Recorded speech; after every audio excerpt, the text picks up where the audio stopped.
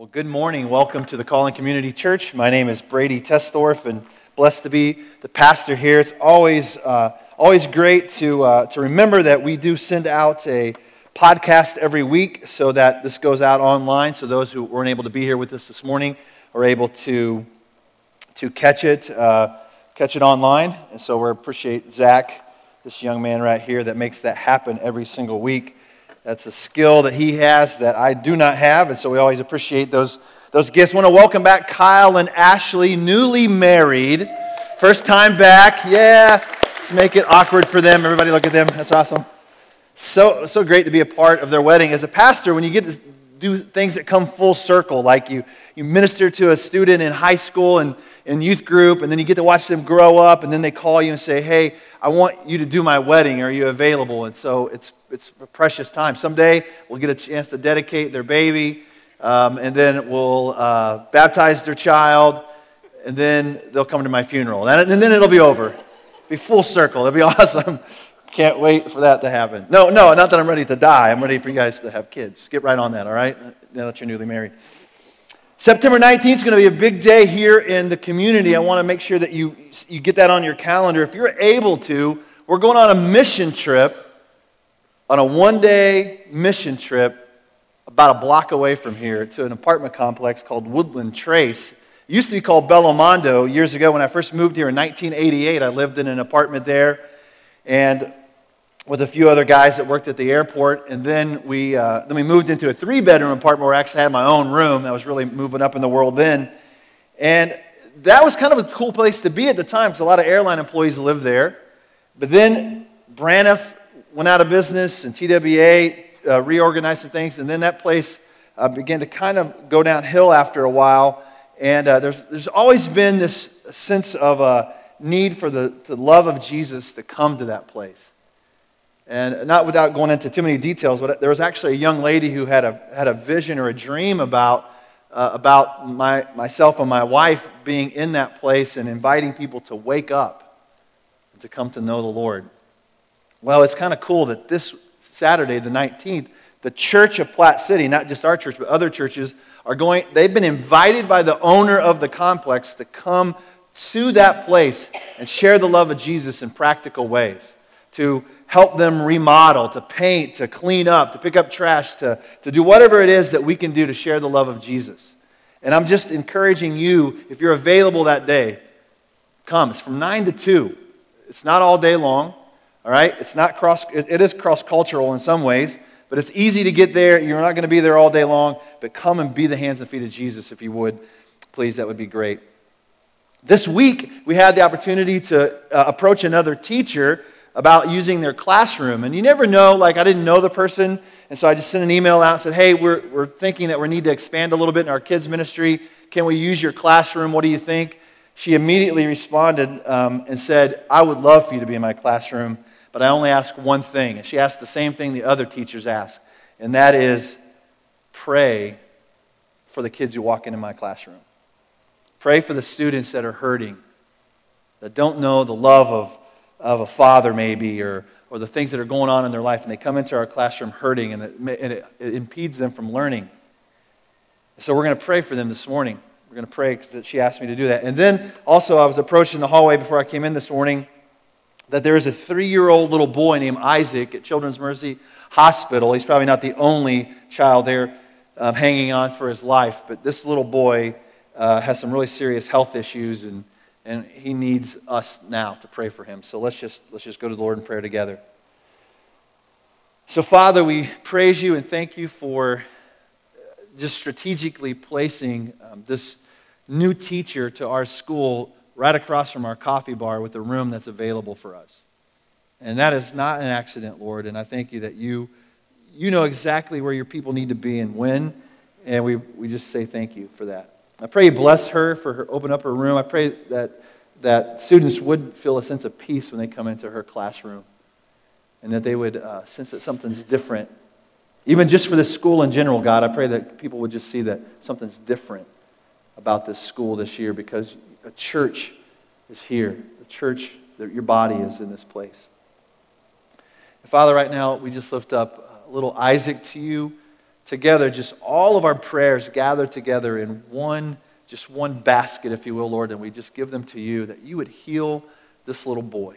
Like even right now, this particular minute, his vital signs would start to change. They'd start seeing an improvement in his overall health, and God, it'll just lead to complete recovery, that he'll be a testimony to your grace and your mercy. I pray that it would speak to his parents, speak to the doctors and the nurses and everybody that knows about this story, and God, that you would receive the glory for it. So we lift up Isaac to you right now and speak a prayer of faith for his healing. In Jesus' name, amen. Amen. I want you to look around you. Just look around and say, maybe to the person next to you, you know what? We're never going to be in this place again just like this. I mean, it's significant to me that every single Sunday it's a different group of faces, different group of people, and we tend to always sit on this side of the boat. We're going to spread out eventually. There's going to be a necessity to do that. But I promise you, I always think that there's something significant about this moment. Because we're not going to have this moment again, right? We're not going to have this moment again. We only get this one day to be together. And hopefully you can be content with that. And that is what the message is about this morning. It's about learning about contentment in our life and having a good, healthy balance with contentment, and then also with being discontent with situations or circumstances in our life that we have the power to change. Maybe God is calling us to change those things. And so that's what we're going to look at today. So if you have a Bible, go ahead and turn to 1 Timothy chapter 6. That's where we'll go first. And while you're doing that, we'll jump right in. So the definition of contentment, when I looked this up, it actually liked the kids' definition of contentment better than the adult contemporary version of it. And the kids' version is freedom from worry or restlessness, which is a peaceful satisfaction. It's a good segue from last week as Roy was here and he spoke about freedom from anxiety and worry and just experiencing God's peace. So in a sense, contentment is peaceful satisfaction with the way things are. At my house recently, contentment is easily seen on the face of a milk-drunk 6-week-old baby. After she's done eating, the look on her face is priceless. She's like, yeah, that's what I'm talking about right there. That's what I needed. That's why I was crying. Thank you for getting it right. Thank you for figuring out what the problem was. And her arms are out, and she's just so satisfied. Do you ever have those moments, those deep sigh moments of satisfaction in your life? Most of the time it happens to me when I'm driving. Like, I'll be driving and I'll just kind of like be thinking about the day to come and I'm content right now. Now, that doesn't mean it can't change within a moment. It could. But I think just for this particular moment, I'm peacefully satisfied with the way things are. Maybe it's because I know that I'm headed to Starbucks and there's a vanilla latte waiting, especially when it's a free one. That's when I'm really satisfied. Or I just know that, hey, later on this week, my 19-year-old daughter's coming home from college and she's going to be in the home again. And do you ever have moments like that in your life? Just kind of just a deep sigh, and you think, just for right now, everything's okay in the universe. I hope you do. I hope you have some of those moments. But there are some things in life that are never satisfied. Actually, in Proverbs chapter 30, it says 4 things that never say enough. One of them is your wife's honey-do list. Gentlemen, can I get an amen? Amen. Some of you are afraid to say amen right now because your wife's sitting right next to you. You're just like, honey, I'm happy to do whatever you need me to do. That's why I'm here. That's why I exist. That's where I get my deep sigh moments of just doing whatever you need me to do every day. That's actually not in Scripture. But, here's the thing that is never satisfied. The grave, the barren womb, land, which is never satisfied with water, And then fire. Fire is never satisfied. It never can say enough. You might be able to say, I could add to that list, I could say laundry. You should never be done with it. Or maybe it's your gas tank. Maybe your gas tank is never satisfied. It always wants more, doesn't it? Always wants more. My son is learning that lesson. I sold him an old truck that gets about 12 miles to the gallon. He drove to Manhattan, Kansas. And he says, it's never satisfied. It always wants more. But we can learn that there are some things in life that is enough. For one, obviously, the answer to the question is that Jesus is the answer to the question. He is enough. And we want to learn that is true. Jesus is enough. Well, I want to look at 1 Timothy chapter 6, because when I first started thinking about contentment, I thought about this particular verse, where Paul is writing to Timothy. He's encouraging Timothy, and he's giving him some instruction about pastoring this church and pastoring people. And he was talking to Timothy a little bit about some false teaching that was going on, and even a sense that some people were coming to church or carrying on and wanting to be godly or live godly lives in order to gain something financially. Like there was a sense of, well, maybe if I just live a good life and a godly life, then I'll be blessed financially for it. And let me just say that if you give to the church, thank you, but if you give only so that you can be blessed in return, like that's your mentality, like, well, if I give, I know God's got to give something back to me. That's just the way it is. I know it works that way, right? That should not be your main motivation to give. There is a blessing that comes along with giving, absolutely. I believe that with all my heart. Obviously, the main motivation to give is because we have already received more than we could ever give back, right? But some people were maybe giving for the wrong reasons. And this is what Paul said in 1 Timothy chapter 6, verse 6. He said, but godliness with contentment is great gain. For we brought nothing into the world, and we can take nothing out of it. But if we have food and clothing, we will be content with that. And those who want to get rich fall into a temptation and a trap, into many foolish and harmful desires that plunge people into ruin and destruction. For the love of money is the root of all kinds of evil.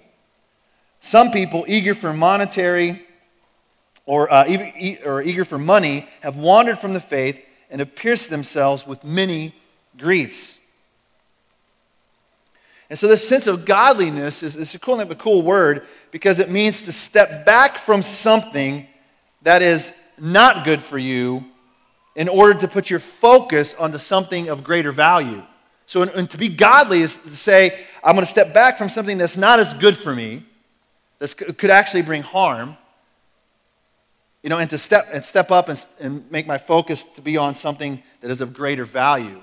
And so basically what he's saying is this sense of being content with what it is that we have. And if we put our focus and our passion into just making money and we take it off of God, in the end it's actually going to harm us. It's not actually going to help us at all. And then Paul charges Timothy with something that I think is really cool.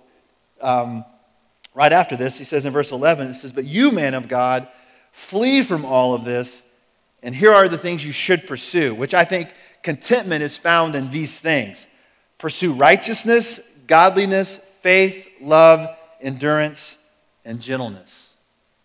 Like put your effort into pursuing those things. Like acquire those things. Step back from what could hurt you. Focus on these things. And in this, you'll find some contentment. But isn't it true, though, in the world we live in, and marketing campaigns and businesses really count on this, they want to convince us that true contentment is found in things, in stuff, in their product, right? They're betting on it. They're betting and hoping, they're investing, hoping that you will come and find contentment in their product. C.S. Lewis quoted, this was a quote that he had, it says, human history is the long, terrible story of man trying to find something other than God which will make him happy. A long, terrible story of trying to find significance in something other than the one who created you. Turn over to Philippians chapter 4. Turn back to your left there in your Bible. Paul's writing again. In Philippians chapter 4, Roy quoted this passage of Scripture last week about not being anxious, but being thankful and finding peace that transcends all understanding in Christ Jesus. And in 4 verses 12 through 13, Paul is actually thanking the church for meeting his needs and taking care of him. And in verse 12 he says, I know what it is to be in need, and I know what it is to have plenty. And I've learned the secret of being content in any and every situation, whether well-fed or hungry, whether living in plenty or in want. And this is a famous verse that you see quoted by a lot of different athletes.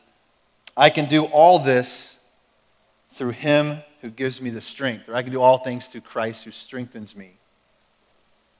Do you know that that is the secret to contentment? Is that I can go through any circumstance in my life through Christ, who is the one who gives me the strength. That's where I find my contentment. That is the secret to learning to be content. So whether it is that you have an abundance or whether you have very little left at the end of the month, the key is can you be content with Jesus? Is Jesus really enough in that particular case? Now, we'd all say that, Brady, it's a little easier to be content when I have plenty, right? Is it easier to be more content when you have lots of money in the bank and there's plenty left over at the end of the month?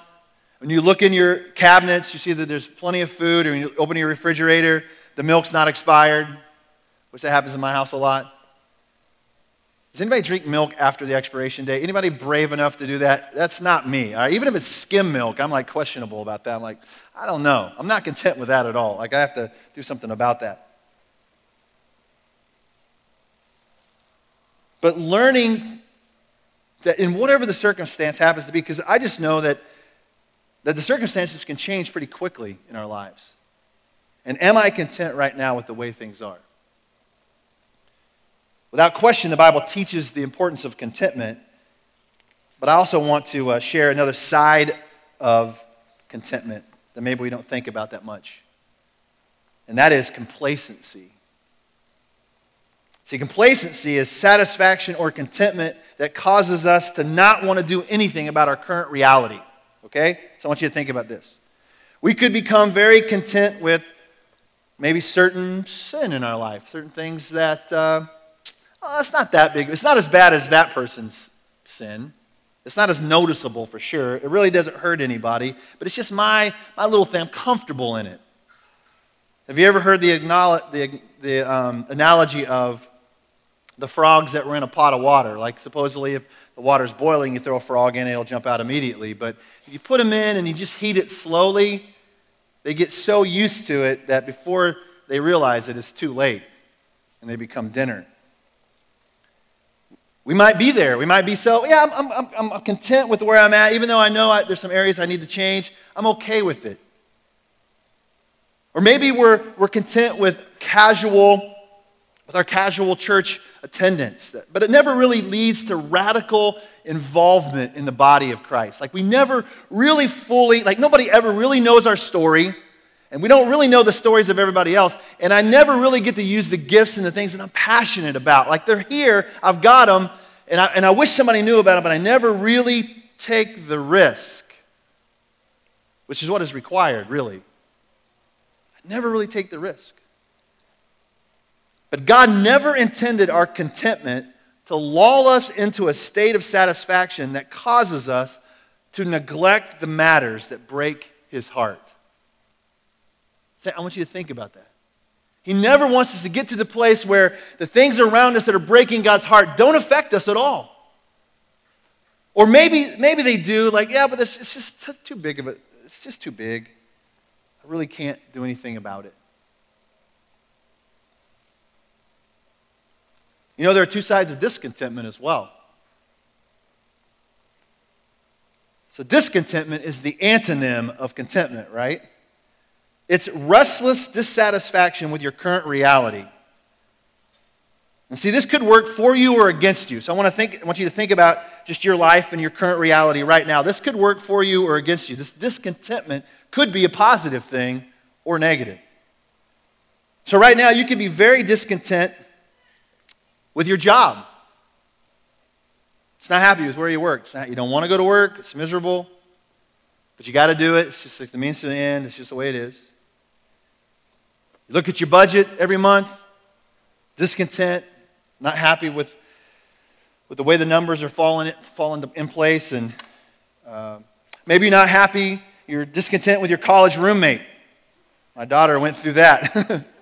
Not a good situation. Very, very discontent. Maybe you're not happy with your car. Maybe you get in your car, it's like, I kind of want to drive this car every day. Man, I wish I had a better car. You know, well, this is me. This is my life, right? Let me just be honest with you. I have trouble in this particular area. So yesterday I was test driving this truck, and my youngest daughter, who was up here on the stage, said, Dad, if you don't love it, don't buy it, because you're just going to trade it in here in a couple years. And she's right. She's right. Because I'm just, I don't know, you know. Secretly, I just want somebody to give me a car, and that way I'll have to be content with it because it didn't cost me anything, right? Maybe you're just not content with your meal. Like you order something, then you get it, and you're like, I don't know. It's not really what I wanted. It's not what I was thinking. You know what? But then it gets really serious when we're discontented with our mate. I'm not happy with the way things have turned out. Like I thought it was going to be different. I'm a few years into this deal, and she's just not what I thought she was going to be, or he's not what he told me he was. The truth is out now. I'm very discontent. So what if this discontentment, though, becomes something that could be helpful? Maybe it causes you to say, I'm not happy with my job, so therefore I'm going to get some additional training. I'm going to go back to school. I'm going to do something that's going to make my situation better. Like I'm going to put some effort into it, and I'm going to improve my current reality. Maybe when it comes to the budget and the spending and those kind of things, you say, you know what? Next time they offer Dave Ramsey course here at the church, I'm going to go. I'm going to just sign up. I'm going to go, and I'm going to finally start learning how to save and how to spend money wisely. Or maybe you just say, you know what? I'm just going to be thankful for the fact that I have a vehicle to drive, and I'm happy with the way things are. Well, what about this? And there's a book written by a guy named Bill Hybels, who's a pastor of a big church in Chicago. And he wrote a book called Holy Discontent. So what if your discontentment was actually holy? God-given. So I'll explain this to you. What if you develop such a discontentment over human needs that are around you that go unmet, that it causes you to do something about it? How many of you are familiar with Popeye, the Sailor Man? Toot toot. Everyone? Just about everyone? If you're not familiar with Popeye, your life is not complete. You need to go Google him, okay? Most of us probably grew up watching Popeye the Sailor Man. And do you remember who was his love? Olive oil. We were talking about this on Tuesday morning, and one of the gentlemen that was there is like, I never could figure out what he saw in her. She's kind of homely. She's just, but that was his girl. Popeye's demeanor was usually calm and collected, but if something happened that would potentially harm her, he would explode. And he would shout, "That's all I can stand, and I can't stand no more." And then what would he do? He'd pop open his can of spinach, he'd take it, his biceps would get huge, and he would move into action. What is it in your life that you can't stand no more?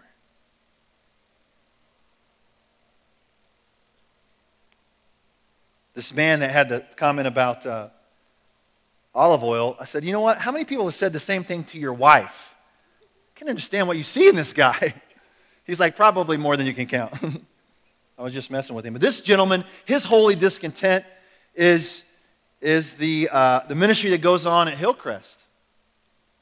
Like he's like, I can do something about people who have no place to live and need goods and services and items that they can't afford, and I can do my part there. And he chooses to focus a lot of time and attention there. So maybe, just maybe, God is looking for someone just like you to make a difference in some area of life right where you're at. There's a reason that maybe you've experienced certain things in your life. There's a reason you grew up where you grew up, the reason why you've traveled the places that you traveled. And are you willing to allow God to use your life experiences and to speak to your heart in this area to where you can be so wholly discontented that you're like, I just can't leave here until I do something about it? I think it's more than probably just one thing, but I think at least all of us have been wired for at least one thing. I think there could be more, but I think there's at least one.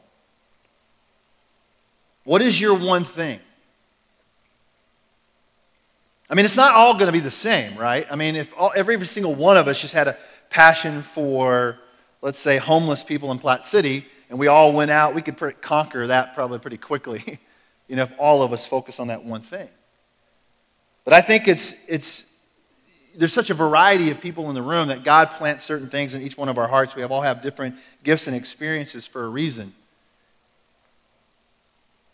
And I think maybe he's stirring something in you. Maybe he has for a while. And you're like, I just don't know what to do with this. I don't know. I'm just not content. I got to do something about this. I got to make a change. How many of you are familiar with the crisis that's going on in Syria? You guys been paying attention to the news? Back in September, there was a photographer here in Platte City. There was 60 of them, and they were doing different stories on different people in the community. And one of the photographers followed me around for 3 days and took pictures of my life and did a story, which was pretty cool. Well, she is on a boat right now where they are actively rescuing people who are fleeing Syria because of the unrest that is there. Thousands upon thousands of people. And there's some real controversy going on in our own country because a lot of people believe that America could do a lot more. I think they've agreed to welcome just a small number, just a small fraction of the people who have been displaced out of that country. Germany is probably leading the charge, taking it, and they're actually getting some flack from their people about letting so many people come into their country. America's agreed to take just a handful of people compared to the exact number of people that have been displaced. And one of the criticisms that was given is says that America knows what the right thing looks like, but they're just not doing it. So, ladies and gentlemen, let me ask you, in your life, if you know what the right thing looks like, but you're not doing it, maybe God is stirring in your heart even now, saying, it's time to be so discontent with the way things are that you've got to be willing to do whatever it takes to make a change. And it might start right in your own home and go out from there. The great news is we have access. If you're a follower of Jesus Christ here this morning, listen, you have access to the same power that resurrected Jesus from the grave. The Bible says it lives in you by the power of the Holy Spirit. And so you think, Brady, I'm ill-equipped. I don't know what to do. I can't do it. Well, yeah, Paul says you can do all things through Christ who gives you the strength to do it. All things. Just one thing. The utmost potential resides in all of us. But what keeps us content with the status quo? Like, what makes it okay just to stay right where we're at? Is it fear? Ladies and gentlemen, I'll tell you, if it was fear, if fear conquered me, which it does sometimes, I'll just be honest with you, but if fear conquered me, you wouldn't be sitting here today and I wouldn't be standing here. So fearful What if people don't come? What if we have our first church service and nobody shows up? What if it's just us, our core team? Am I content with that? That would have been fine, I guess. That's all that God's going to call to be here. Let's just be the 30 of us, whoever was involved at that time. The paradox of Christianity is that if you want to find your life, if you want to find life that is truly life, then you must lose it. That's what the world just doesn't understand. In the world's economy, life precedes death. But in God's economy, death precedes life. The cross always precedes the crown. Here's the good news. The thing that should cause us to be supremely thankful is that when we lose our worldly comforts, we gain heavenly ones. How many of us are really willing to let go of earthly comfort in order to experience all that God has for us? Can we just be real? We're not good at that in America. We're not. And the American church, which is the body of Christ, has gotten to the place where we're not very good at it either. But you know, there might be a time in America where we have no choice but to let go of earthly comfort and to cling to the very thing that matters the most. We finish up with this. Jesus was approached and he was asked, what's the greatest commandment? Just tell me the bare minimum. What do I need to do? Just tell me the one thing. What's the greatest commandment? And what was Jesus' response? His response, I believe, is the secret to true fulfillment and contentment in life. His response was, love God with everything that you've got. And then love others that way. Okay? It is in being content with this truth that we have all we need in Him. And that we discover what our holy discontent is. When we fully love Him with everything that we have, we begin to discover what it is that He wants us to do. And most of the time, 90% of the time I would say, it has something to do with other people. Loving the people around you. Loving the people God's put in your place. Do you know that at the end of 1 Timothy chapter 6, Paul tells Timothy to command those who are wealthy to be rich in good deeds and be generous. He says, then you will hold on to life, or take hold of life that is truly life. Jesus would never ask us to do something that He had never done Himself, right? Jesus, discontented in heaven because of the hurt that was going on earth, says He left heaven, took on our skin, our flesh, and became a servant, took on the very nature of a servant in order that we might know life, in order that we might be able to take hold of life that is truly life. So, ladies and gentlemen, I'm just telling you, in order to really find true peace and contentment and peaceful satisfaction on earth, it's not in acquiring things. It's in giving. It's in sacrifice. It's in loving others in such a radical way that it changes their life, and in the process, changes yours. Let us pray. Father, thank you for Jesus, who was willing to give the ultimate sacrifice. And teach us how to love that way. God, burn deep down into our soul something that causes holy discontent. Help us to look around and see what it is that we need to do. And when we know what it is that we need to do, God, I pray that you would just help us realize that we have the strength and the ability to accomplish it. And it's going to be something that's bigger than something we can do on our own, so we're going to need other people to do it with us. That's why the body of Christ is so important. God, I pray right now for those who are sitting here this morning, and maybe their holy discontent is the fact that they have never truly surrendered their life to you. They know about it, they've heard about it enough to be familiar with it, but they've never fully surrendered and said yes to you by putting their faith in Jesus. Pray that right now, right where they're at, that they'll say, I can't stand it no more. I've got to give my life to Jesus. I want to live for something more than just myself. So right where you're at, just pray that prayer. Say, God, I need you. I need you to forgive me. I need you to come live inside of me. Give me that same power that's available to all those who have called on the name of Jesus.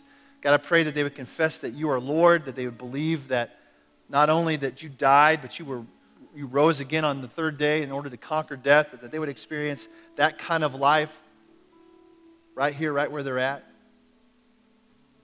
I would just ask this in Jesus' name.